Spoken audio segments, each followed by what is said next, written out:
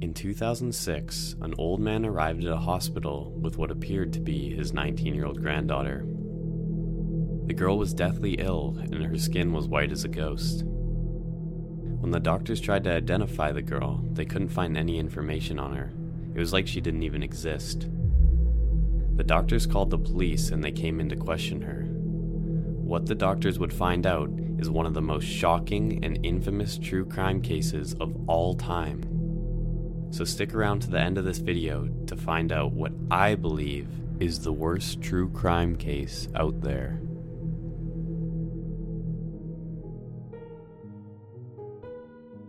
Welcome to the Truly Terrifying Show, where we discuss everything from real-life monsters to scary stories. We upload 1 to 2 times per week, so if that's your cup of tea, give us a follow on your favorite podcast directory so you don't miss an upload. Also, if you could give us a 5-star rating, that would seriously help the channel so much. On today's episode of the show, we've got one of the most shocking and horrifying true crime cases out there. Seriously, this one will scare even the most seasoned true crime veterans.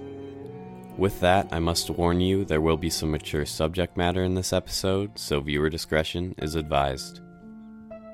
One more quick thing, if you want to see pictures or videos from the cases, we upload weekly YouTube videos that show all of those things. We also post some additional content on Instagram and TikTok, so if you want to find us on any of those 3 sites, just search The Truly Terrifying Show in the search bar. Now on to the show. On August 28, 1984, 18-year-old Elizabeth Fritz went missing. Her mother, Rosemary, hastily filed a missing persons report, frantic over the whereabouts of her daughter.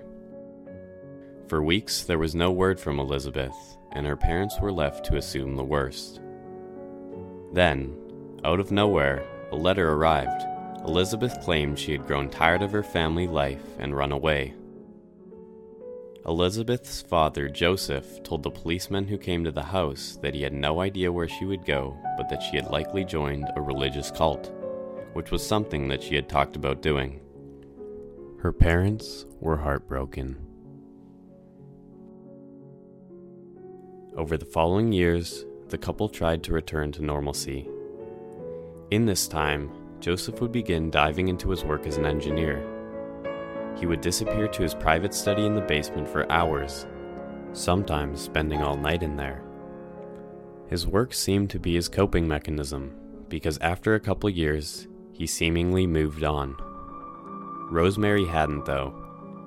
In 1992, a baby suddenly arrived on their doorstep. On the basket was a note from Elizabeth saying she couldn't take care of the child and that they should watch over it. At this point, Rosemary was both happy and frustrated. At least she was alive, she thought. 2 years later, in 1994, another baby would appear in the same manner. And 2 years after that, another one. The following years were relatively normal. Joseph began traveling more for work, and Rosemary was left to care for the children. In 2008, everything would change. Out of nowhere, one morning Joseph arrived at a hospital alongside a 19-year-old girl. He handed the doctors a note from the girl's mother, claiming she was unable to make it, but he was her grandfather. For the next week, police questioned the girl and asked the public for any information on her family. No one came forward as there was no family to speak of. The police eventually grew suspicious of Joseph and reopened the investigation into Elizabeth's disappearance. They began reading the letters that Elizabeth had supposedly been leaving for the Fritzls and began to see inconsistencies in them. On April 26, 2008, a lady walked into the hospital claiming to be the girl's mother. The woman was Elizabeth. She was quickly arrested and taken into custody to be questioned about her daughter's illness. Elizabeth told the police she would tell them everything under one condition: She never wanted to see her father's face ever again. The following is a retelling of Elizabeth's story. The year after Elizabeth was born, Joseph Fritzl was arrested after he followed a woman home from the grocery store and assaulted her at knife point. He was sentenced to 18 months in prison for the crime.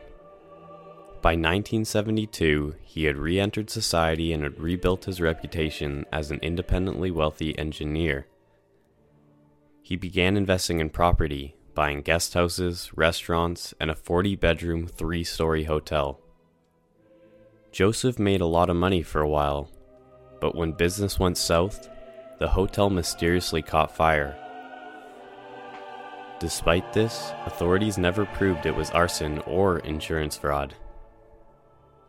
During this time, Fritzl was known as the perfect family man. 6 years later, he started a massive construction project on the basement of their house, claiming he was creating an office to conduct his business. It was then that Fritzl began showing extraordinarily obsessive tendencies around the then 12-year-old Elizabeth. He demanded to know where she was at all times and often spied on her. These behaviors would ultimately escalate. In 1981, Elizabeth started a tourism course out of town and began waiting tables to support herself. This only got under her dad's skin and added to his obsession. Elizabeth ran away to Vienna on January 28th to escape her increasingly scary and controlling father. Vienna police picked her up and held her until Fritzl made the drive to pick her up himself, as she was technically still a minor. On the drive back, he ominously said, "I'll never let you run away again." In May 1984, Elizabeth made the mistake of telling her father she was moving to Linz to live with her sister. A few days later, he asked Elizabeth to join him in the study for a private talk. She did, and when her back was turned to him, he knocked her out with an ether-soaked rag to her face.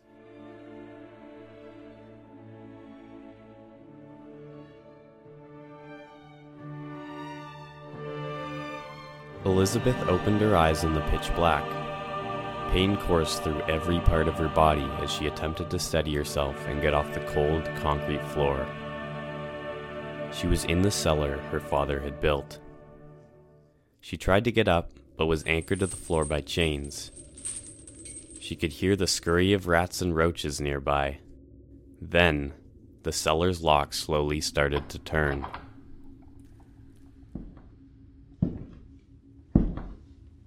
The sound of heavy footsteps drew closer. The lights flicked on, and it was her father. She found herself in a room, with various small hallways leading out of it.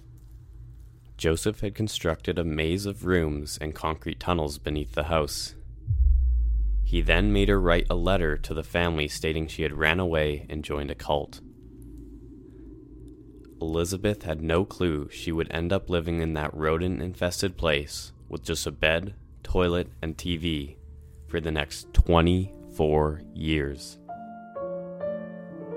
For the first couple years, Joseph only came down to give her her food and check on her. After that, the abuse began. As far as Elizabeth was concerned, Joseph was a monster. At the minimum, he would visit her in the basement 3 times per week. Usually, it was every day. 2 years into her captivity, Elizabeth became pregnant, but she miscarried 10 weeks into the pregnancy. 2 years later, she became pregnant again, this time giving birth to a baby girl named Kirsten. Another 2 years later, she gave birth to a boy named Stefan. When the births occurred, her father gave her a book on childbirth, a rag, a pair of scissors, and a few wet wipes. Kirsten and Stefan stayed in the cellar with their mother and were brought weekly rations of food and water. Stefan would go on to have horrible back pain and misalignment because he was 5'8" and always had to lean in the cellar. Elizabeth attempted to teach them everything she had learned at school and tried to give them the most normal life she could.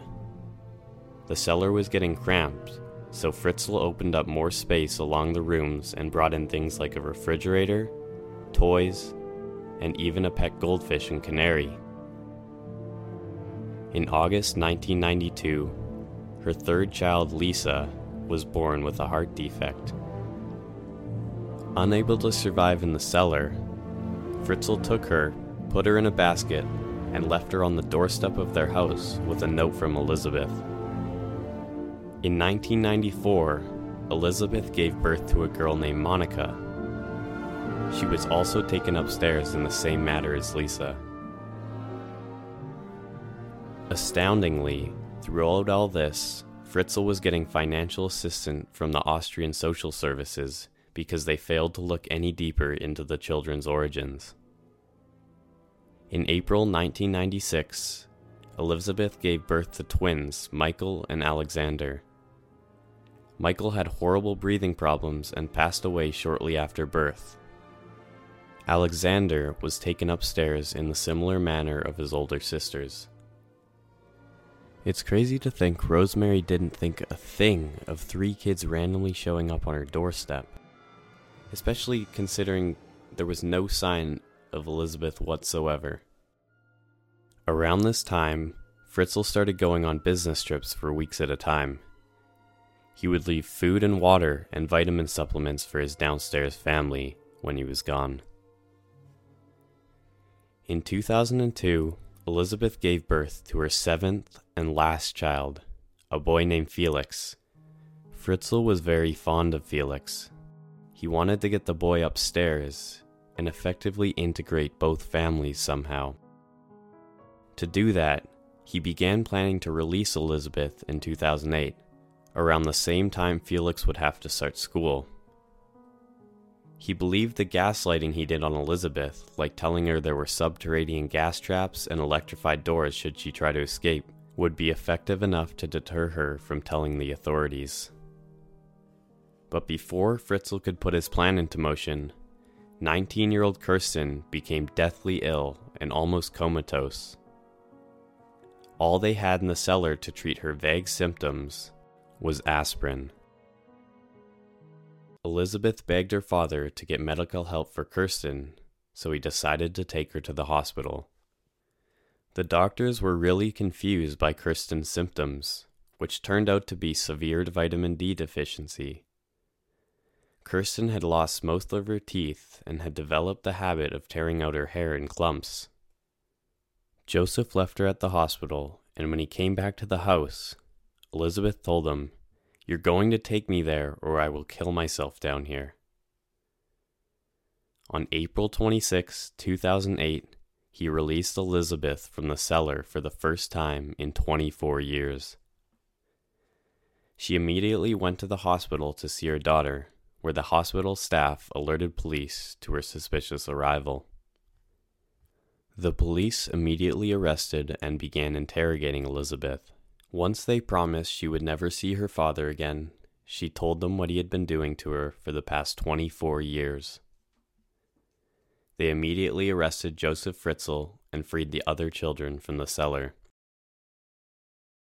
She further explained that he was the father of all 7 of the children and that he had been abusing her ever since she was 11. Joseph Fritzl doesn't want the world to see his face. What he did for 24 years in the cellar of the family home is all too well known. It was a bizarre spectacle as he was led into the dock. The people are asking if there's an explanation for why you did it, says the reporter. Fritzl remains silent. Fritzl pled not guilty to the crimes including rape, false imprisonment, and deprivation of liberty. Elizabeth and the children, meanwhile, started intense therapy and acclimation to the outside world. Elizabeth also prepared a taped deposition at her father's trial, where no press or members of the public were allowed in. The court's hearing Elizabeth Fritz's story through videoed interviews. 11 hours of tape deemed so harrowing, the jury will watch it in small chunks. Surprisingly, Elizabeth showed up at the trial and confronted her father, the monster who had terrorized her for the past 24 years.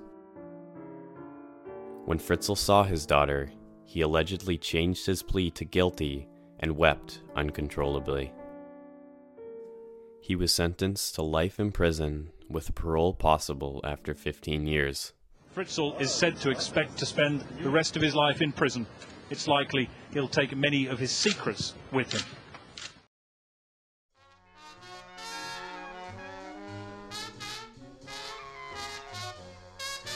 Elizabeth and the children are still undergoing intensive therapy. They reportedly suffer intense anxiety and panic attacks from the sound of a door closing or the turning of a lock.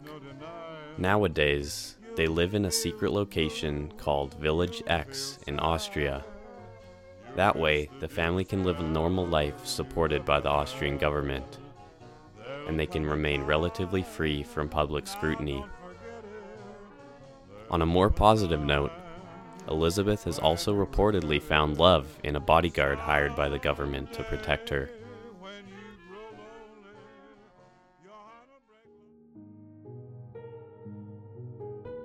Thanks again for watching this episode of the show. If you liked it, please give it a 5-star rating. It seriously helps us so much. Also, if you want to see any pictures or videos from this case, go check out our YouTube channel.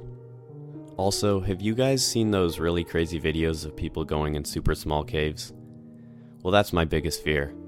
So if either my YouTube short or my TikTok get over 1 million likes, I will face my biggest fear and try going in one of those caves.